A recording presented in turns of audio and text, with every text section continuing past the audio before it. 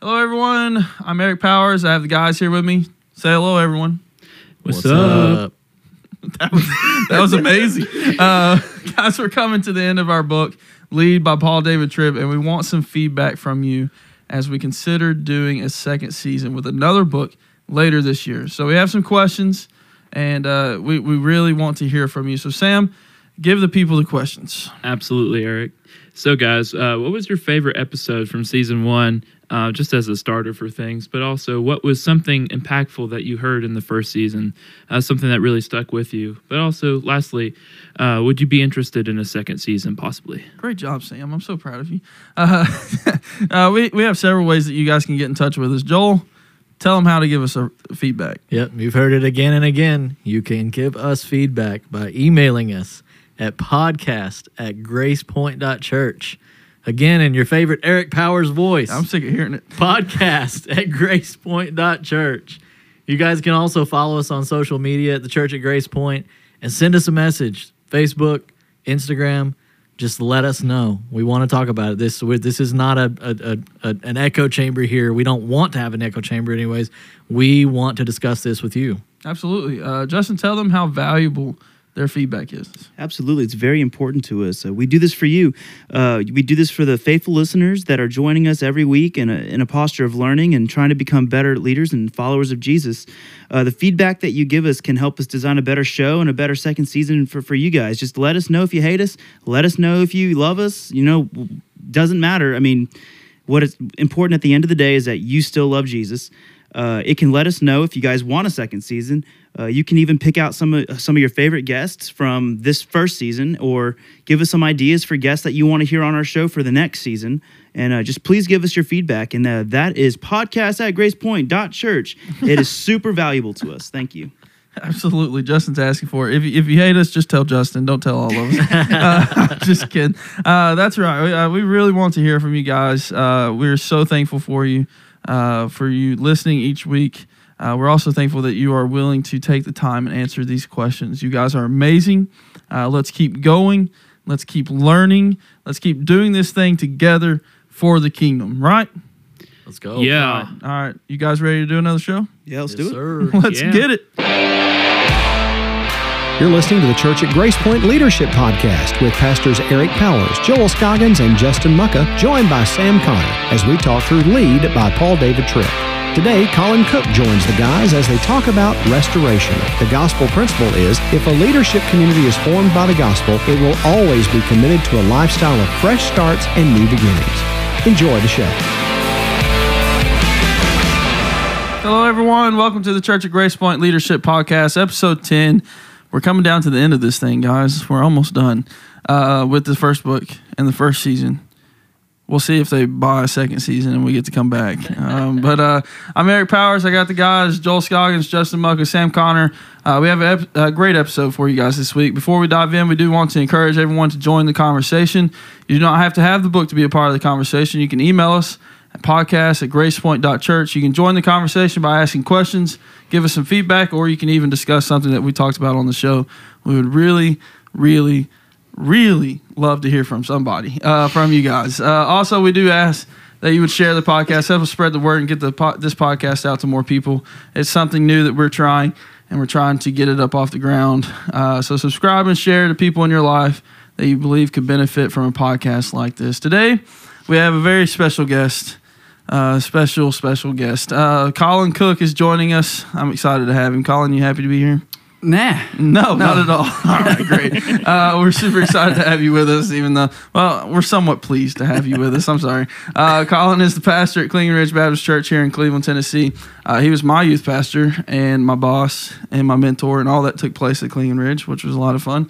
Colin, before we get started, could you tell us a little bit about yourself, your walk with Jesus, your calling? Sure. Stuff like that. Sure, love to. Take it away. I do want to say your plea there at the beginning sounded like you're really lonely, Eric. Like you just need people. I don't know. Oh, man. I'm sad for you. This is gonna be a very painful episode.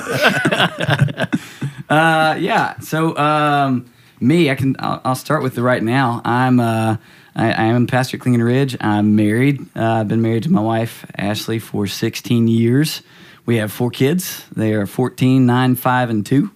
And that's the family life. I was at Clinging Ridge with Eric for 7 years back a while ago, and then went to a couple of other things, and then I'm back at Clinging Ridge again now as the lead pastor. I grew up going to church. I went to church here in town, Westwood. It was a good place. Had a lot of fun. I enjoyed it. I remember one of my friends in Sunday school. He had walked down the aisle, got saved, and when the next week when he came back to Sunday school, our teacher gave him like 3 packs of bubble gum because he got saved. So next week I got saved. He got my bubble gum. Yeah, and, that makes sense. And I was like 9 or something like that, and it sounded great to me. I was like, this is a really good decision.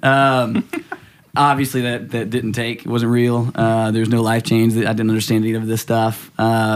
14, I was at a youth camp, and it's funny. It wasn't, back then, these camps were set up in a way of like, there was the night that the gospel is going to be presented, and everything led up to it. It's usually like night 3 or 4. You build on stuff, and there's lots of emotion to it. And I actually got saved on the wrong night. It was the night he was just it was the night he was just kind of talking about sin itself, and so he wasn't really offering the path out yet. It was kind of building up to just sin, and I just intrinsically understood, like, that's me. I'm dirty. I'm disgusting. I have this stuff that I can't fix. It's never going to be. It can't be something I can do on my own. And I just asked Christ to forgive me. So that started the change. I had no desire to go into ministry for a long time. All through high school, I didn't want to. I wanted to go away to college. I wanted to go into medicine. And going away to college was going to cost a whole bunch of money because I ran cross country, and I was good enough to maybe walk on a team that I'd looked at, and then I was able to get a pretty good scholarship at Lee, and so ended up staying at Lee. My youth pastor convinced me. He said, "You're going to have a job anyways. Why not work here?" And I was like, "Fine, I'll do your dumb stuff." And that led to me realizing how much I loved ministry, loved the church, and it's where God revealed that I'm supposed to do this. And so I started working in 2002 at Westwood as an intern. In 2006, I became the middle school pastor as it went full time, and I've been in ministry full time ever since then. Man. That's everything. That's my whole life. There's all no of it. other. Everything's been up and high and happy. No downtimes. Nothing bad ever. And now he's a professional pickleball player that wears bubblegum colored Kind of bubble gum you chewing. That's true. I don't even know what color these are. They're like They're like purple pink. magenta. Magenta. It's magenta with some sparkles. Sparkle. With some silver sparkles. Sparkly There's magenta. some tights in the office Eric today. is This very beautiful. jealous of my clothing. He always has been. Yeah, I'm sitting over here in khaki pants and really wishing I was Eric wearing looks those like he worked at tights. State Farm, and I look like a professional athlete. Oh wow. That's great. All right. Well, Colin, we're so happy that you're here today. Hey, you started that one. I did start this. You just finished it. Yeah, he did. Awesome. So we're so glad you're here with us. This is going to be a fun show. I know it is. It's going to be super fun. You broke me. He did. He broke Justin. Justin is going to have to cut out 10 minutes of his laughing. But we're going to jump in. You guys ready for this? Oh yeah. All right, good. So we're in chapter 10, restoration. Eric, do you need restoration right now? Yeah, right this moment. I need to be restored from what you just did to me. Sick burn. Yeah, Call you Jake from now on. No, don't call me Jake. All right, so chapter 10 is all about restoration, and the gospel principle goes like this. It says, if a leadership community is formed by the gospel, it will always be committed to a lifestyle of fresh starts and new beginnings. If a leadership community is formed by the gospel, I guess that's the first part of the sentence because that's where you have to start. Yeah. You have to make sure that your leadership is actually formed by the gospel. And so you guys, we as leaders, and if you're listening and you're a leader, then you have to make sure that your leadership, you're leading in a way that reflects the gospel, that shows the gospel to people, that shows the gospel to the people that you are leading, to the ministry, the people that your ministry, the ministry that you're in charge of is reaching. It's got to be all about the gospel. And so if you're dedicated to the gospel and formed by the gospel, then it's always going to be committed to a lifestyle of fresh starts and new beginnings. I don't think anybody that's committed to the gospel is ever going to be upset or against a new beginning or a fresh start in anybody's life. We shouldn't be anyways. And so Paul David Tripp starts this chapter with an incredible story. It's a long one too. But it's an incredible story about a phone call that he got from a student. He said that he told the student told him a story about a meeting that he had with his pastor, and when he met with his pastor, his pastor seemed off, super down, messed up, kind of. He was mumbling and stumbling around a little bit, and so he helped his pastor home, and just took him home, and he mumbled and stumbled into the house.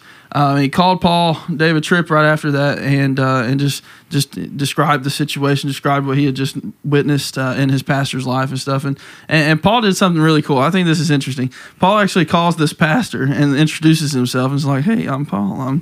And he checks on him, and that's pretty cool. I think that's awesome that he inserts himself into this situation. He's a guy, Paul David Tripp, being a person that does this kind of stuff. Like, he's all about restoration. He's all about coming alongside the hurting pastors and helping them be better pastors, be better leaders, right? And so he calls this guy, introduces himself. He tries to check on him. The pastor told him it was just a hard week in ministry. We've been there, done that. It was just a hard week in ministry. I was just emotionally and physically worn out, but he was fine. Thank you for checking on me, kind of thing.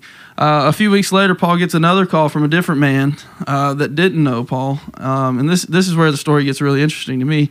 But he gets another phone call about the same pastor from a guy that didn't know Paul, but just knew what he did and stuff like that. And so this guy calls him and begins to describe a situation with the same pastor that his student had talked to him about just a few weeks earlier.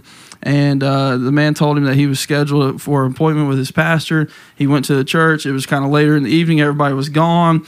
And a janitor had let him into the office building. He goes to the back, can't really find the pastor. He kind of finds his office.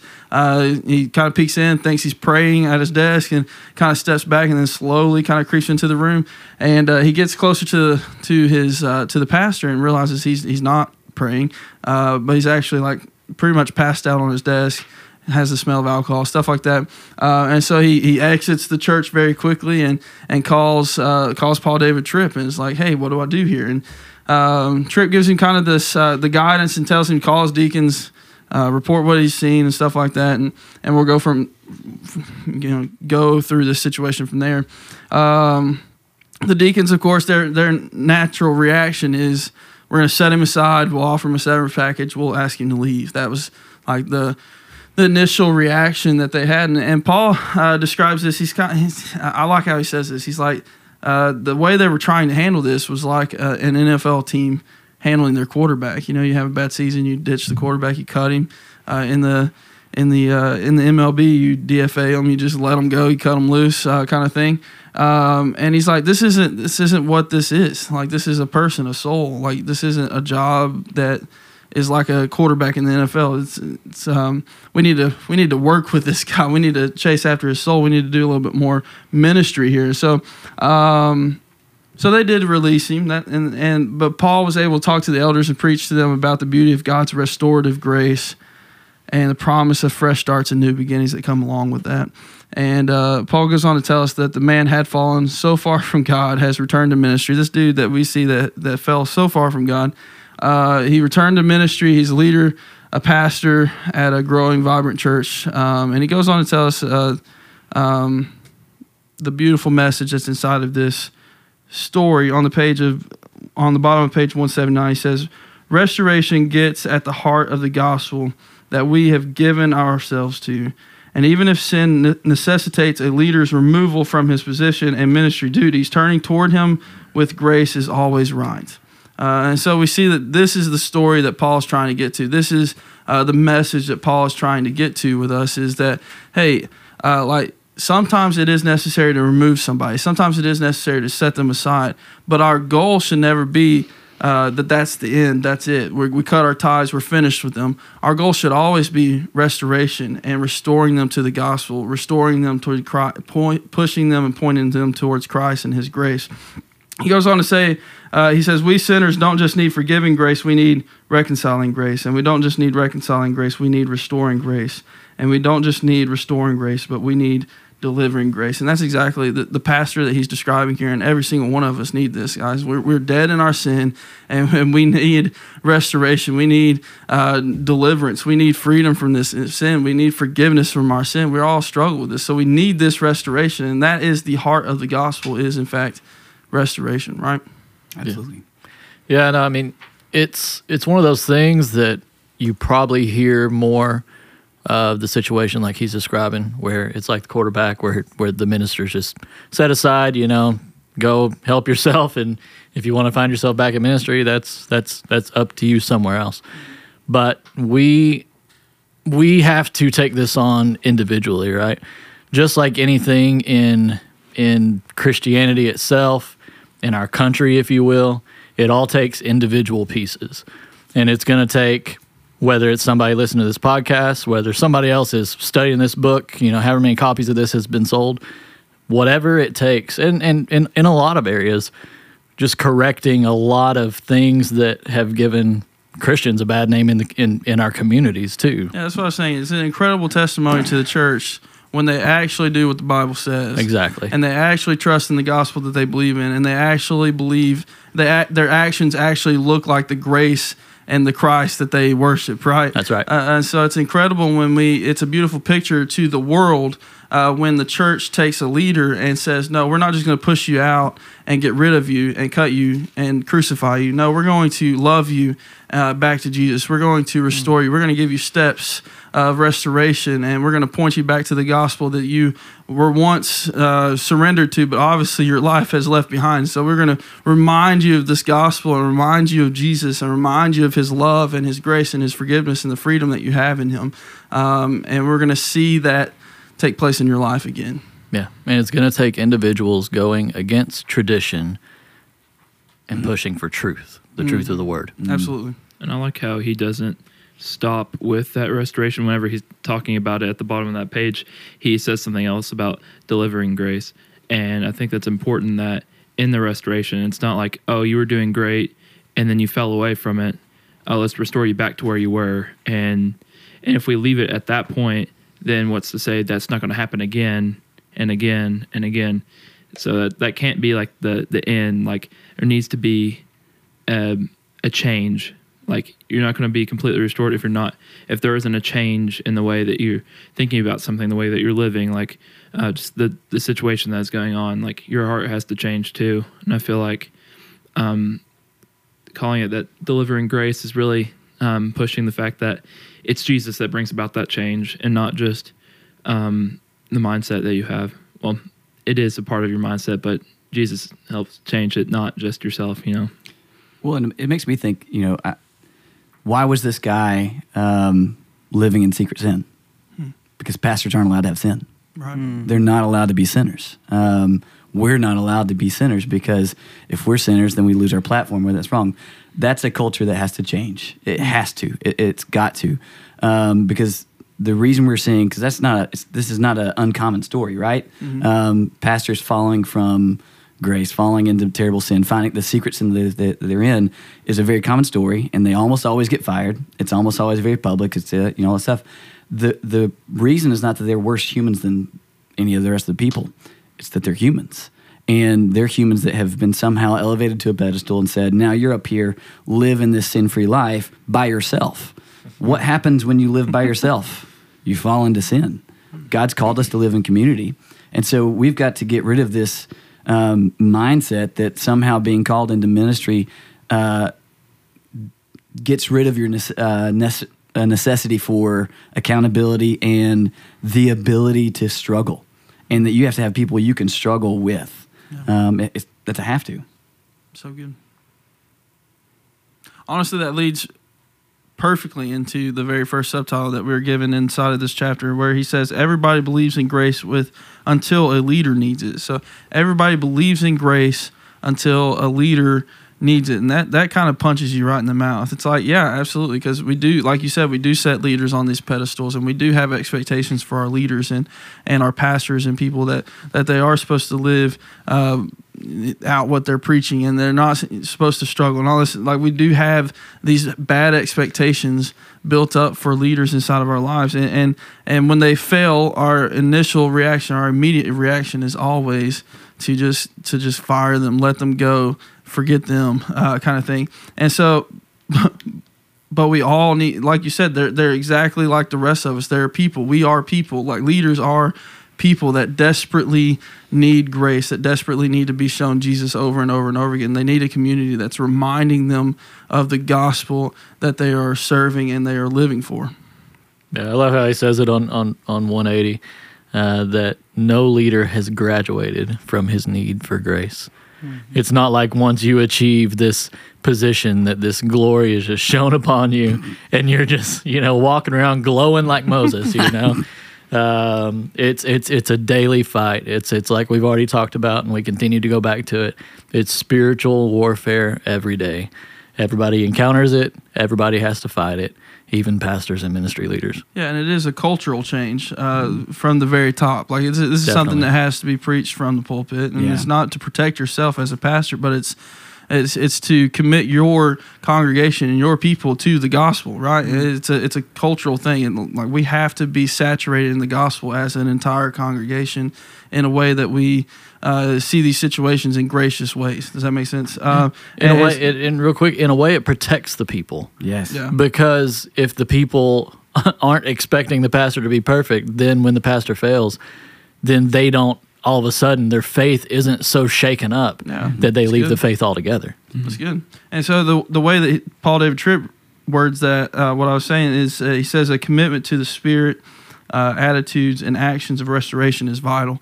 And so that's what I'm saying, is that it has to be something that is preached from the pulpit, that we're preaching restoration. We're preaching the restoration side of the gospel to our people, that we just have a full knowledge of the gospel and everything that it's for. Does that make sense? And so our hearts are for the same things as the gospel. Well, I don't think people aren't genuinely changed by pretenders, right? Mm-hmm. If we get up there, and I'm not, I need to say that this temptation is real for every pastor. Playing the game is a real temptation, because it stinks to stand in front of people and say, I'm struggling, I'm hurting, this is bad, this is bad seed, whatever. But by pretending, I'm not helping people, because all I'm teaching them to do is pretend as well. They need to live as pretenders that they've got nothing going on. They're keeping their sin in darkness, the same way that I'd be keeping mine in darkness, where it festers and grows. And so you're hurting your people. Every leader that is pretending is hurting the people he's leading. And so you've got to stop playing the game at some point. If the gospel's true, you got to live it out as in honesty. I want to read this. I love the word. So Paul wrote to Timothy in 1 Timothy 1, starting with 15, the saying is trustworthy and deserving of full acceptance. Christ came into the world to save sinners, of whom I am the foremost. Okay, I love this. Paul's significantly into his ministry at this point, and he still says, I'm the worst sinner there is. Mm-hmm. Do you know who the worst sinner I know is? Me. I know every thought I've had. I know every emotion I've felt. I know all the things that are going on. There is no human that I can prove has sinned more than I have. I can prove mine. I don't want to tell any of you guys all the things I've done. Yeah. But the fact is, I've got to live that out. That has to be honest and true for people, so that they can accept the fact that, yes, you're still struggling, and that's okay. God designed salvation this way, as a already but not yet. Yes, and the already not yet is something that we've talked about before. The already of just like, we've been saved, we've been changed, but we're not yet there. We haven't reached heaven. We haven't reached glory. We haven't reached perfection. We're not there yet, guys. We have a long ways to go. We have a lot more to learn. We have a lot to take in. We have a lot of transforming yet to go inside of our lives. Yeah. I'll give an example for this. So the pretending thing. Eric, you mentioned this. I do love pickleball. What if I told everybody in this room that I am a literal professional, like an actually professional pickleball? I'm far from that. It would be a lie. It would be a lie. And if I told everybody, listen, I'm a pro, I can teach you how to be a pro. And then I take somebody on the court who believes that I'm a pro, and I teach them what I know at this point. I'm nowhere near this. Are they? And then I make them believe they're ready to go and play professional pickleball. What's going to happen when they step on the court? They're going to You're gonna fail. fail. They're Gonna get going to destroyed. fail miserably because I'm a pretender who taught somebody else to be a pretender. That's what leaders, especially church leaders, are doing when they play the game of sin-free life over here. They're creating pretenders, and they're setting them up to fail when they go out to real life. Yeah, or even if we try to put this picture out that just because I'm following Jesus and I'm living inside of my calling means that my relationship with Jesus is amazing and it's just a waterfall at all times. Like Right. that's also an inaccurate picture that we try to give people too. Sometimes people need to know that no, I'm walking in a desert right now, and everything that I'm getting from God, I'm having to dig for and scratch for and just fight for. I'm not walking hand in hand with Jesus and skipping down this sidewalk right now. No, I'm wrestling with Him in the mud and stuff. And so we also have to paint that picture for people too. And it is all about being real with our people. Well, and I mean that is what you just said is true for me, Eric. Like this has honestly been the hardest year of my life that I've gone through. Like I mean, there's been spiritual warfare, just struggles, all kind like stuff I'm not going to walk through on this episode. But I mean, the hardest, the most difficult. And you're right. There's a lot of places where that's not allowed to be true. I'm not allowed to have hard seasons or difficulties. But that's not real. Yeah. And what he reminds us is that every member, this is what Paul David Tripp says, he says, every member of the community is in the middle of their own sanctification. They're in the middle of their own journey with Jesus, learning about God, growing in knowledge of Him, correcting, trying to learn how to live a new life that is no longer living how they used to. But now I've taken off my old self and I'm putting on a new, a transformed life, and I'm trying to learn how to live this life, right? I'm trying to walk with Jesus. So it says, no leader is sin-free, no leader lives above the great spiritual battle for the focus and rulership of his heart, and no leader has graduated from his need for grace. So every single one of us is wrestling around, fighting, trying to hand our heart over to something.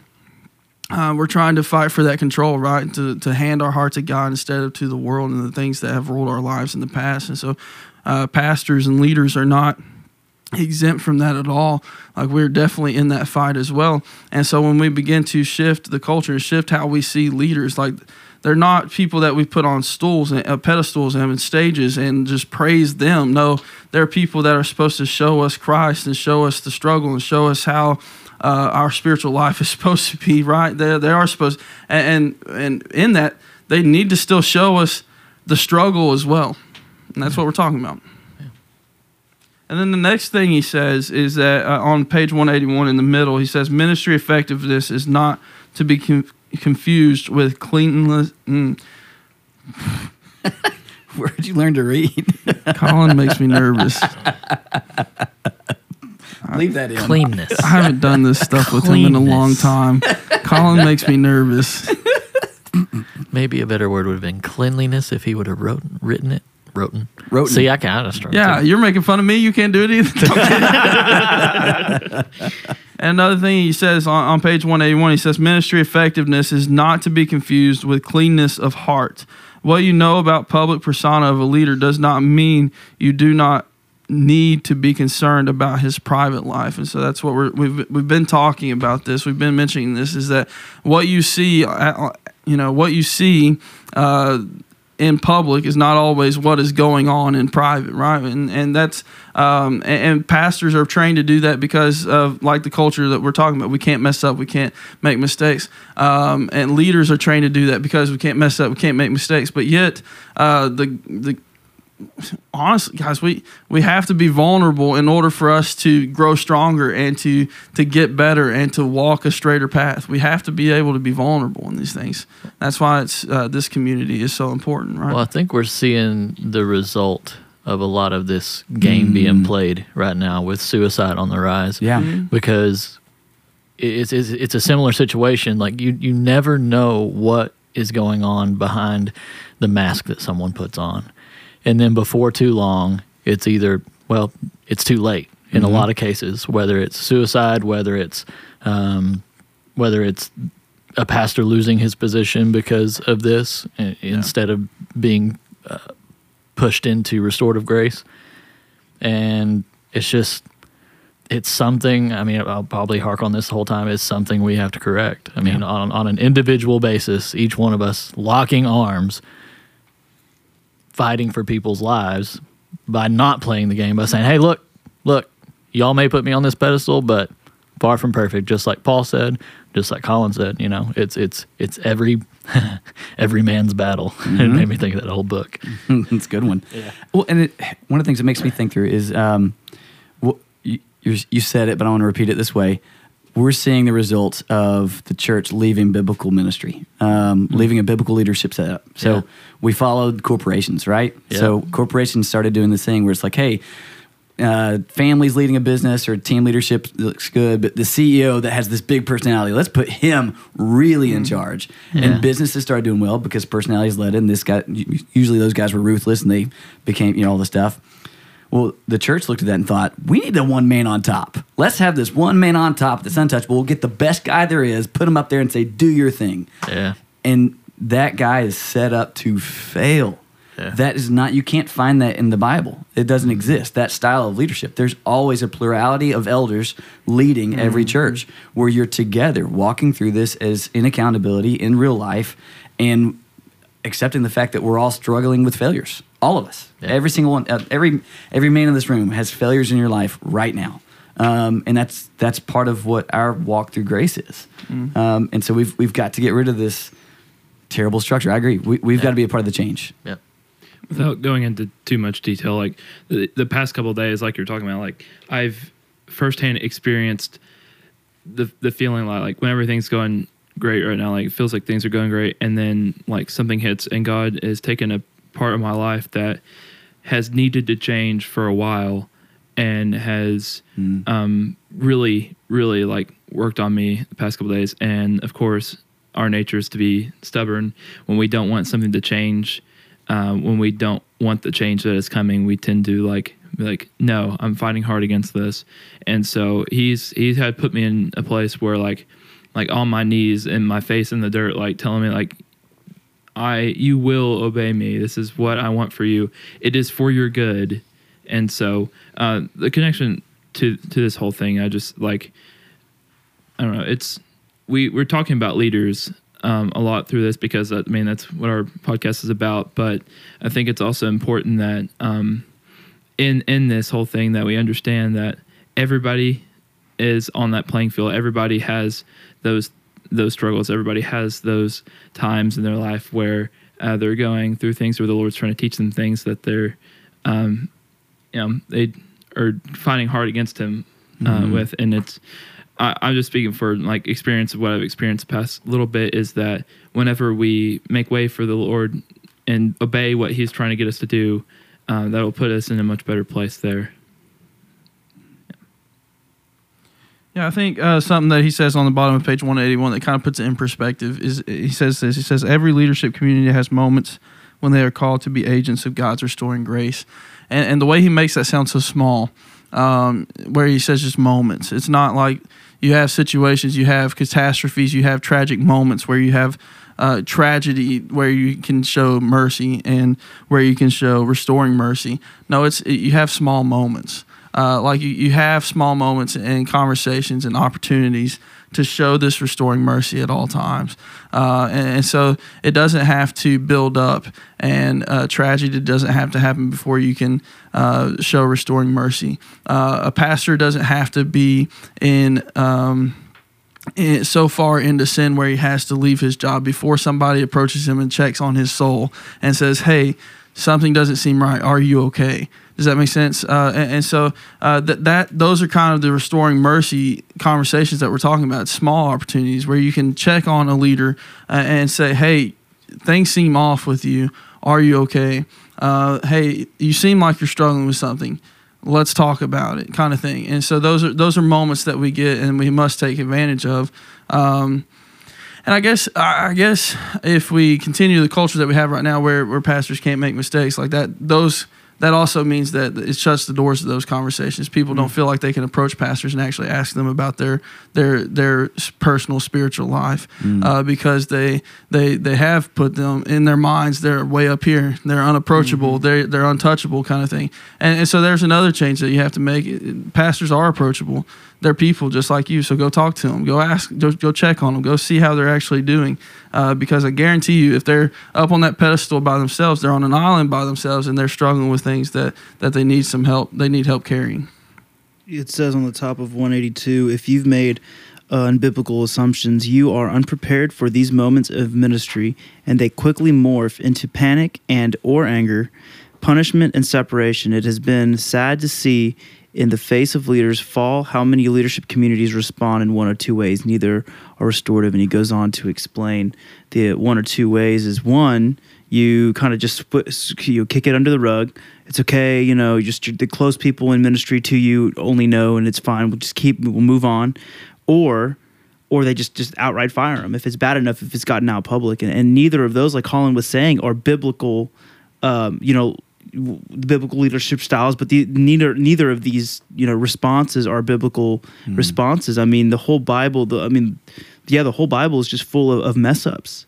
Rising to the top, them realizing they need God, and that they're gonna grab onto this redemptive grace, and they're gonna make something of themselves. They're going to take this on. They're gonna take up the cross, and they're gonna follow Jesus. And I mean, that's just the beauty of grace. Joel, didn't you have something from 182? Well, yeah. In the following paragraph, and I'm going to try to resist to read the entire paragraph because it just kind of explains kind of what can happen. And he says in the first way, a leadership community and their ability to believe what has been revealed about a leader they thought they knew and could trust rises almost immediately to the leader's defense. So you get these people that are just saying, no, this can't be true. This can't be true. And skipping on down, it says, the result is that the leader doesn't even get convicting and restorative care he needs from the community of grace that surrounds him. Even worse, the sin that has gripped his heart and begun to control his life is given room to grow even deeper roots and take a firmer hold. I mean, that's just, it's not good. I mean, we know this stuff compounds itself. Right, it goes from one thing. I mean, we all know how sin goes. You take a little here, and then it's just a slope that just kind of starts to slowly increase until you're just sliding and can't control it, and you need. Well, no, I mean, you always need others around you to help you before you ever get to that spot. But there's so much we can do before it ever gets to this point. Eric, you want to read about the second way in the next paragraph or say anything about that? I don't actually have anything underlined right there, so if somebody else does, that'd be fine. But the second way is just talking about, they quickly share details publicly that should have never been shared, and that could or will harm their fellow leader and his family. And then they soon break a relationship with the leader, and because they have, their communications with him are now legal rather than pastoral. He's no longer considered a part of the leadership community, so they negotiate some kind of severance package and move on. So that's kind of those two ways that he's going deeper into. I think not just that shock of firing or support, but going on just kind of in detail. What even more ways that this just splinters that leader. Yeah, and I think it's sad that we think that just if we fire a pastor because of his sin, or if we let go of a leader because of their sin, or just because they're not able to lead well or something like that. When we let go of somebody legally like that, that's the end. That's the sad thinking that we have, that's the end. That's it. We wash our hands of them, and we completely forget about the fact that there's so much more to that person than just their job and their calling and stuff like that. There's a soul there that we need to mend to, and there's a soul there that we need to lift up to God, and there's a soul there that we need to reach for Christ. And so that's kind of, I feel like, the message that he's leading this chapter with is that, like, he says it at the top of page 183 the best, and I'll read it I'll read it now, actually. I'm not arguing, I'm going to explain it. What he's not saying that there's never a moment where you do actually fire somebody or you do cut ties or something. There's never, that's not what he's saying. He's not saying that no matter what, work through it, and grace will abound. That's not what he's saying here. What he's saying is that it should be our last effort. Like, there should be so many other things happen before we get to the point where it's just like, you're fired, you're done, we're finished with you. There should be so much outreach and grace and mercy shown to this person. There should be so much ministry done to this person's life before we ever get to the point of just, you're done, finished, bye, cooked. Well, and I'll say this, like, who in here who truly believes this pastor in this story, this was like overnight, all of a sudden he just got to this place. Right. This is something like he was in he's self-medicating, and he's trying to treat what's painful inside of his life. It's destructive ways, it's wrong ways. But this built. And the reason it built for so long is because obviously he didn't feel like he had a safe place to say anything. Mm-hmm. He knew what this church would do. He knew if he said, guys, I'm struggling and here's what's going on with me right now, I need some help, they would have fired him. So he had to keep living this darkness because he knew that he knew what the answer would be. He knew the culture of his church. But here's the problem with that. They're going to hire another guy, and they're going to tell this next guy, hey, we fired our last pastor because we caught him doing this. Mm-hmm. What's that guy hearing behind in the words that are not being spoken? Don't sin or you're done. Mm-hmm. What's probably going to happen to their next pastor? He's going to live in secret sin. Yeah. So all you're doing is you're creating a cycle of secret, deceptive sin inside of your leaders if you don't accept that they are sinners. Mm. And so let them be that. Like, again, Paul David Tripp is also not saying let's all embrace sin and say, hey, it's okay now. Like, it's not swing the pendulum to licentiousness. Mm-hmm. It's saying let's accept the fact of the truth of it and then live in the light where with sin being exposed, that's where you grow through it.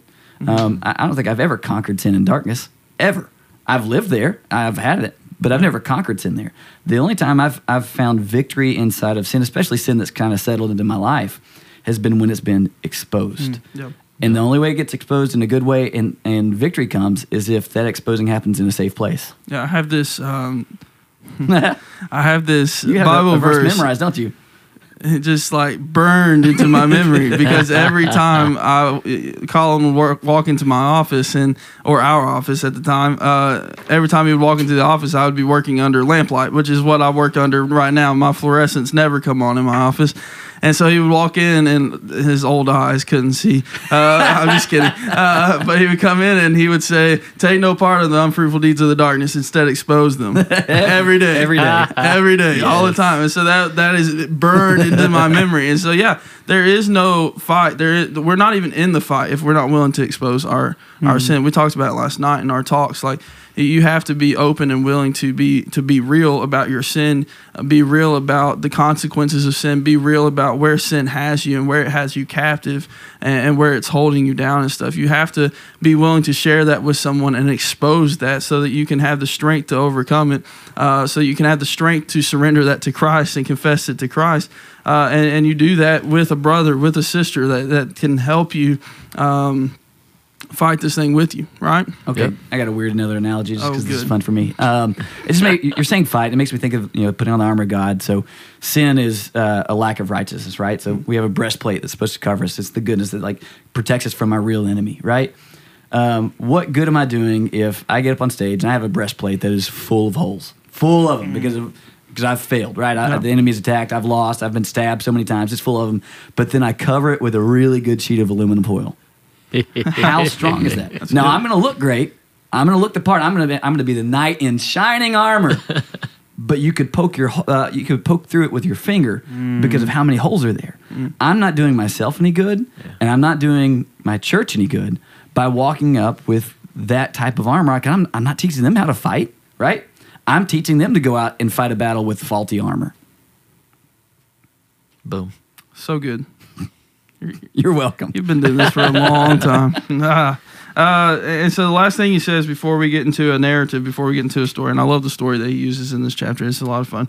But the last thing he says is, if sin still remains, and it does. All right, we know this. All right, we know that sin is a part of our world, and it always will be.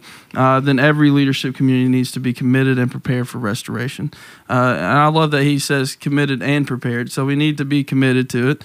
We need to turn our hearts over to it. We need to hand our hearts over to this and be committed to being about restoration and being about the gospel. And then we also need to be prepared. We need to prepare our minds. Like, what if I find out my pastor is doing this? How am I actually going to handle it? Like, we need to we need to be prepared to show people grace and love, and to show them scripture, and show them, our open arms to embrace them instead of our pitchforks to kill them after they mess up. Mm. Yeah. The story he talks about is Jonah. Yeah. He was a great leader. He was good at running. He's a good athlete. Yeah. So a restoration narrative that he gives us is talking about Jonah. We know about Jonah. God called him to go to a place, and Jonah took off the opposite direction. He decided to run. He tried to hop on a ship and take off, and God sends a storm and says, "You're really going to this place," and swallows him up in a big fish so he can think about it for a few days. That would be. Anybody think that would be kind of nice to just be able to disappear for a few days in the belly of a fish and just have some quietness? Do you know what that'd smell like? No, yeah, you're right. Maybe that's the origin of sushi. I don't know. Jonah got in there and was like, "Actually, this looks pretty good." I'm just Got kidding. some seaweed here. But you think about the quietness of that moment, and it shows God's heart for restoration, right? It shows God's heart to chase us down and to not give up on us. When we mess up, when we make mistakes, like that's what's going on here. Is God pursues our hearts and convicts our hearts, and he gave Jonah a nice moment, a nice 3 days to just sit and listen to him. Talking about God getting your attention, let me get you, swallow you up in a fish, and just let you sit for it and bake for a few days. But this is what he says on page 184. He says, "Remember, the way the gospel works is that we have to hear the bad news before the good news will mean anything to us." That is literally we have to understand that the gospel is first offensive to us, right? It is hard for us to hear that we are dirty, that we are wrong, that we are powerless and unworthy. It's hard for us to hear those things, and it's hard for us to accept those things because our pride and our that we build up wants to say that I'm strong. I work out every day. No, but I'm strong. I can do this. I have power. My last name is Powers. I have no. I'm sorry. That's the worst. I hate when I make jokes like that. But That's just so. It's you. it is. I know. Accept it. But we have to know that the gospel is offensive first. It tells us how bad we are, how dead we are, how separated from God we are, and then long before it ever comes around and tells us, but God has chosen us, and God has done everything that we need to be saved, and we just have to hand our lives over to Him. It's really good. Thanks. I'm just kidding. Oh man. And that's what's going on here in Jonah's life. Jonah doesn't want to go to the hard place. He doesn't want to communicate the hard message. He doesn't want to take on this culture.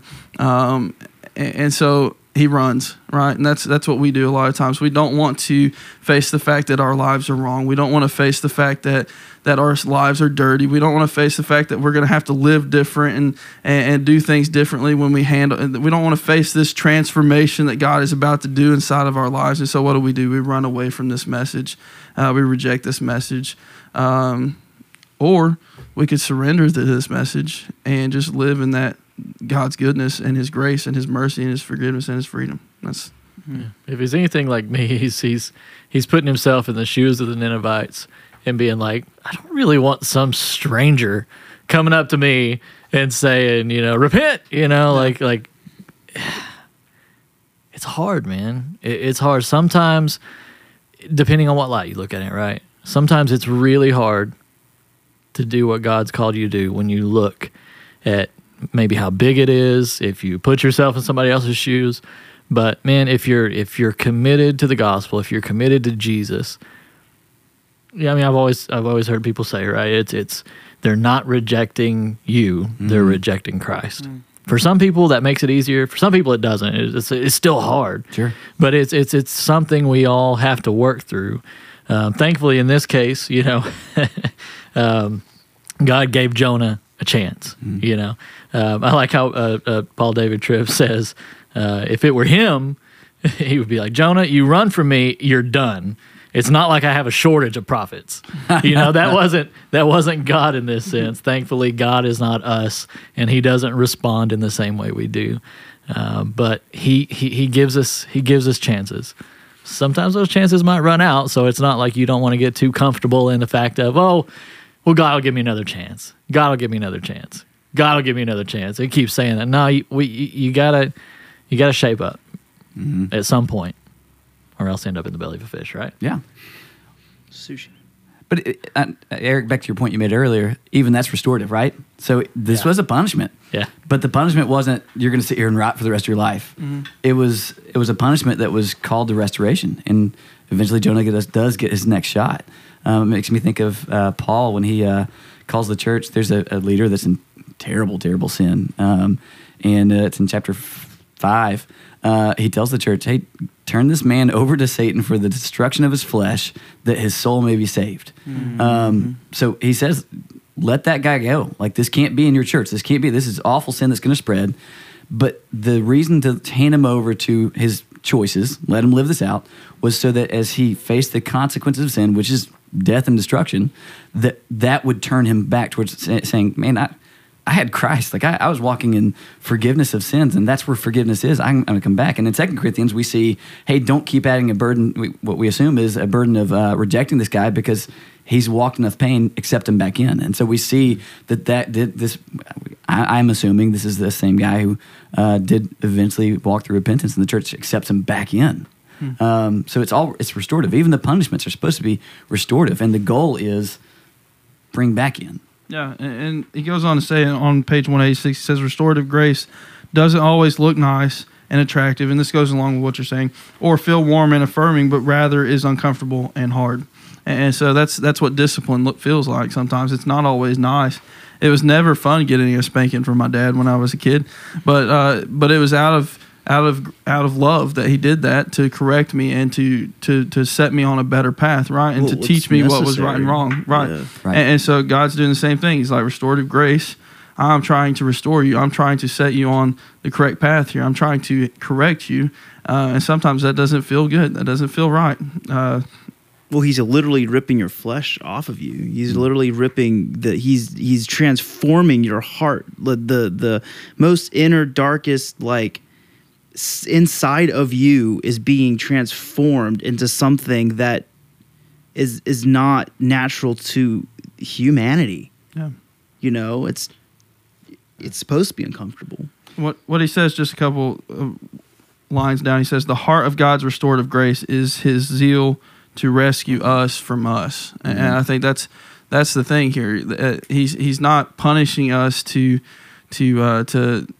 just punish us and to have fun. No, he's teaching us, he's rescuing us from us being natural sinners, us being naturally separated from him, us naturally not living in accordance to God and in harmony with him, us naturally running the opposite direction of God. That's who we are. This is the us that God is trying to save us from. And so his restorative grace is to rescue us from us. And so I think that's an interesting, and so I think that's cool to think about also when we're talking about reaching pastors and reaching leaders that are living in sin and that need to this restorative grace. Like, that's the idea. Like, I'm not going to talk to this leader or this pastor about their sin or just to get a pat on my back. I'm trying to save you from you. I'm trying to pull you back into the community of God. I'm trying to pull you back into this relationship so you can see the grace and love and mercy of God through me. Does that make sense? Yeah. It's really good. I mean, God reveals himself to us as a father, right? And so when we talked about this with kids, like, I think with my kids, you didn't like the spankings. No. Nobody does. They're not fun. I did the grill, like the gator roll. And when I was getting a spanking, I would roll around so my dad would just hit me wherever. It didn't help. No, that sounds worse. Yeah, it was terrible. But what happens if a parent never disciplines their child? What does that child turn out to be? A monster. A monster. Yeah. Honestly. And and typically they go through a lot of hurt. Yeah. With my kids, I have with my 2-year-old daughter. She doesn't understand necessarily what is hot and what's not hot at this point, like on the stove, things like that. Is it loving for me to be like, Ren, play on the stove and let's turn the eyes on? No. If she starts turning the stove on and I tell her no, she does it again and again, I'm just like, okay, now it's time for you to sit in the chair and be in timeout. Am I being mean to her? No, I love her. I love her dearly. So I'm going to even make her have a time of punishment to help her understand what's going to protect her from hurting herself. Yeah. This is the same method that God does with us. There's a reason why God never changes what he calls us in Scripture. We're called typically one of two things, right? Children and sheep. We're never called men and women. It's not adults, yeah. No, we don't grow up in this. No. We live, the way that God sees us is we're still children. Yeah. And we struggle, and in arrogance, a lot of times we don't like to think that, but we struggle just like children. And we still need our Father to tell us, hey, that's hot. Quit touching it. Quit messing with that. It's going to burn you. Sheep, they're very dumb animals. They need a shepherd to survive. Mm-hmm. That's us, including pastors. Mm-hmm. We don't lose that constitution just because we take on a different role. I'm still a child. I'm still a sheep. I'm getting an under shepherd role where I'm getting to do some of this teaching and feeding, but that doesn't change the fact that I'm still also a sheep and I'm still also a child, and I'm still struggling in those exact same ways that a child does. And I still need my father and my brothers and sisters to say, hey, I did that before. That's going to hurt. Don't do that. Yeah. Yeah. And when we do that correcting, it's not we don't pick and choose who we correct either, based on who we think deserves the grace of God and who doesn't. That's kind of another point that he makes inside of this is like Jonah got angry that God was calling him there to Nineveh because he was like, those people don't deserve your grace. Like that was kind of one of the things that he was angry about. Like I'm not going there. They don't deserve it, and it's not our call to make that decision on who deserves God's grace and not. God's grace is here and offered to all, and so. This is cool what he says. He's like, when he should have been humbled and encouraged by the power and presence of God's grace, he was angry at the gift of grace to people he didn't think deserved it. And so when we should be humbled and just in awe of God and his grace and his power to reach and to save and to call and to convict and to pour out grace to all people, like that should be we should just be amazed at that incredible story and that incredible power. Instead, we're sitting here being judgmental and thinking, you don't deserve his grace.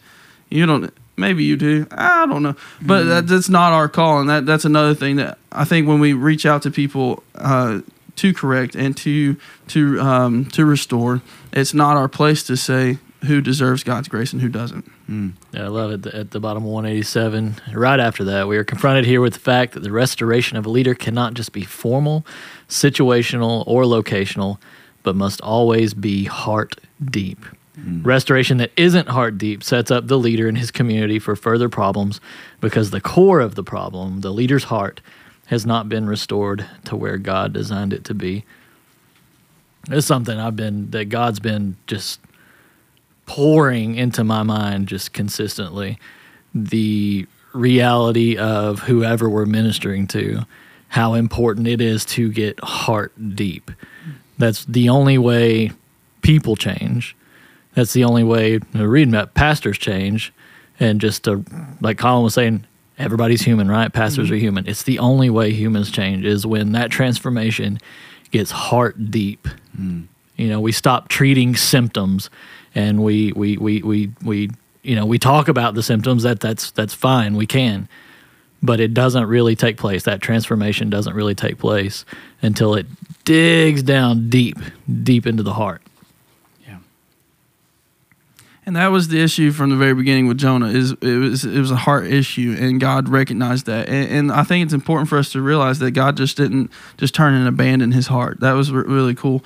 That God didn't just like say, you're fired, you're done, goodbye, like we do, right? No, he chased him down. He set up this illustration. He set up this incredible picture where he sent the storm. All of it was created and set in action, chasing his heart and for restoration in his heart. And so what it says is that at the bottom of 188, he says, we should not assume that because a leader is still doing his assigned ministry duties that he is spiritually where God wants him to be. And so what we have to see inside of Jonah's heart is that he was completely out of step, completely abandoned his ambassador calling. He had completely gone out of step with what God has called him to do. And so we can't assume that if a leader or a pastor is just going through the motions of ministry, just going through the motions of getting the job done and planning the events and getting up and giving a little bit of a speech every Sunday, that they are doing the ministry duties that they are called to do. And we cannot assume that they're also taking care of their spiritual soul. Well, that's what I was going to say. You take the story of Jonah out of context. Let's do some bad Bible study here, and let's only do Jonah preaches to Nineveh, the entire city converts. All right, that alone, what kind of story is that? Major success story. This dude's going to build a mega church. He's going to be like next celebrity pastor. This dude's got it going on, right? Yeah. He preaches a message that a whole city just repents. This is amazing. And you could look at that, and in that context, you're like, Jonah's the dude, right? Yeah. If you look at the real story, Jonah's not. He preached a message that, was incredible. These people repented, and he was mad before he got there. He tried to leave. He was in a little bit of restoration beforehand, but then when God truly does relent and doesn't give his wrath to the city of Nineveh, Jonah becomes angry again, and then goes off and pouts like a baby out in the wilderness. He's like, God, I can't even have a tree to have some shade. He's just crying. Like, I would have punched Jonah at this point. Like, he's just acting like a child. And then I look at that and think, oh, well, that's me being a child, right? Right. So just because you see success inside of someone's life, or you see them on stage, or they're saying good words, or they're singing great songs, or whatever, it can look like success in that moment. That doesn't mean anything about their heart. Who in here has ever gone through the motions and had a bad place in your heart? I think everybody's raising their hands. Except Eric. Oh, Eric's never done Come that. on, guys. Come on. You can't do that. Don't do that to me, guys. Ridiculous. Oh, man. But we've all done that, right? I've fallen into the trap of playing the game. And the trap is look the part no matter what you're feeling, no matter what you're going through. And my heart was in a terrible place, even though I was doing right things and saying right stuff. And so, we've got to realize that just because a minister, just because somebody is in the right spot saying the right words, that does not mean that their heart is in an okay place. Right. Mm-hmm. Yeah, and I think when we go for restoration, that we had, I like one of the next points he makes is that restoration never minimizes the damaging reality of sin. When I do go to approach someone and to have a conversation and to restore, I'm never going to try to pet them and make them feel good about where they are in life. I'm never going to minimize the damaging results of sin, the reality of sin, and what sin does inside of to your spiritual soul and what it does inside of you. But while it takes sin seriously, it also believes in the power of restorative grace. What we have to understand is that there's a balance where I'm going to tell you the dangers of sin and the reality of sin and what it's done to you, but also I'm going to show you how incredible God's grace is and how powerful and how it can overcome all of these things in this on the other side of the scale, how it can restore and it can save you from this and it can give you freedom, and that's stuff that you can experience through God's restorative grace. Mm-hmm. He says one more line. He says, it believes in God's power to turn a heart and rebuild a life.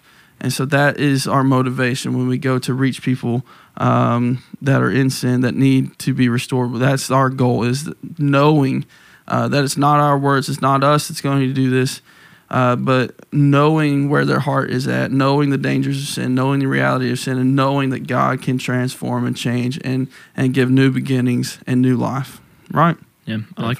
He talks about restoration isn't motivated by seeing how fast we can get leader back their saddle. Like, it's not the motivation. Is it just putting them back where they came from, like getting them back to that. It's changing their heart. Like you talked about earlier, like it is that heart change that is important, and if we would go about restoration like just trying to put people back as fast as we could, then our motivations are all wrong. Oh, the testimony the church could have if we went about this the correct way, and just how the world would be able to look in and see God's grace just through those testimonies and those stories, if the church handled this correctly. So leaders, that's our challenge, and we're challenging ourselves as well. I think because we know that we haven't handled this correctly. I have asked leaders to step aside before because of things that was going on, and I didn't handle it correctly, and I probably should have gone for restoration more, and I probably should have been more involved in their life after they walked away from leadership inside of our ministry and stuff. And so it's like, and so I think the challenge from this is to what? To change the culture, right? Let's approach pastors. Let's check on their souls. Let's never assume that they are just taking care of their own spiritual soul and they've got it all set and they got it all right and they're doing well. Let's check in on our pastors and our leaders. Let's also, as leaders, be vulnerable to that. Let's allow people in. Let's have a circle, a community of people that we can trust and we can really unload on and just be in this fight together, right? And let's believe in the power of confession to God, confession to one another, and how restorative that can be, because it exposes our sin, it lets the light in, and with that light comes God's freedom and forgiveness and restoration. Let's believe that we need to go reach some people that are living in secret sin, and we need to never be afraid to expose that sin, not in a judgmental way, not in a way that is light on sin or easy on sin, but in a way that is direct, in a way that is gracious, in a way that brings along with that the power of God's restorative grace. Yeah. I think that we forget the scripture in Revelation. I mean, we as a church sometimes forget this. It's we're overcomers by the blood of the Lamb and the word of our testimonies. And I mean, us exhibiting faith that Jesus has saved us and has restored us and has delivered us is all that's doing. And when you share that with others, all that's doing is building up each other's faith, and that's building us up stronger and better. And we are overcomers by the blood of the Lamb. Mm-hmm. And I mean, that's just incredible. And the fact that God still wants to use us, as messed up as we are, is just incredible. It's still just so amazing. And Paul Tripp hits on that a little bit in that Jonah section. But I feel like you're going to sing Ren Collective on a Sunday morning sing, because that's 2 episodes in a row you've talked about a Ren Collective song. I'm just saying. Yeah. Something to add to your list there at the end, Eric, that I feel like we've kind of touched on over the weeks. Keep it small. You know, Jesus built. He took 12 lives. He took 12 men, and he taught them all that he could. I mean, he did do, Sermon on the Mount. He ministered to a lot of people. Mm-hmm. But when you talk about close relationships, I mean, you could narrow it down to even 3, mm-hmm. right, with that. Don't feel like you have to go out and save the world. Again, this is heart deep, and you're only going to be able to get heart deep with a few people, and then it's multiplication or replication from there. I think the only other thing that we could do in terms of changing the culture, Eric, you hit this some, but the vulnerability, I think, yes, with a few, but I think that with leaders in the church, I think that God, maybe he's called us to come and be a little more reckless with our vulnerability. And maybe there's times that in front of the church, more often in front of your youth group, in front of others, we need to be more open about the fact that we struggle. And I don't think that means you list every sin every week. I think that that's something that we never see Scripture show. But I think we're going to have to pave the way. This has been ingrained in our church culture for a long time. The game, right? Like that's been there for decades. It's not going to change by us continue to play the game, but then secretly not play the game. I think we're going to have to be very recklessly vulnerable and say, hey, this is a bad week. It's a bad day. This is a bad time. Hey, I'm struggling. This is the time that I'm hurting. Hey, I'm not been a great father this week. I haven't given enough time to my kids. I think we're gonna have to say things like that, and really be open with some of those struggles, to give people the power to know that they can struggle too. Yeah, I think this is a good way for us to end this. On the page 190, the last page of the chapter, in the last paragraph of the chapter, he says, "May our hearts be filled with gratitude as we consider that we have all been restored by God's grace. We are all being restored right now by that same grace, and we all will be finally restored by one who will not quit until his restorative mercies have completely rebuilt us into his own image. And may that gratitude of heart shape our response to fellow leaders when sin rears its ugly head." I think that's a great challenge to end on, and you guys can rewind and listen to that again, even my stutters a few times. But I think that's a good challenge to end this episode with. So you guys agree? Agreed. Yeah. Agreed. All right, Colin, thank you so much for being with us today. Thanks for having me. Man, we'll probably invite you back. Maybe. It depends on if we get to do a second might. season or not. Yeah, Joel can text you next time, because There you I'm go. never asking you back. I'm just kidding. Thank you so much for joining us for the Church at Grace Point Leadership Podcast. Follow the podcast. Share it with people that you believe could use it. Give us some feedback, ask questions, join the conversation. You can do that by emailing us at GracePoint. At podcast@gracepoint.church. There we go. We would love to hear from you guys. We might even mention some of your questions on the next show. Colin, thank you again so much for coming. For Colin Cook, Sam Connor, Justin Mucka, Joel Scoggins, I'm Eric Powers. See you next time. Perfect. We hope you've enjoyed the Church at Grace Point Leadership Podcast. Make sure to follow the show and share it with leaders in your life. Pick up a copy of Lead by Paul David Tripp and join the conversation.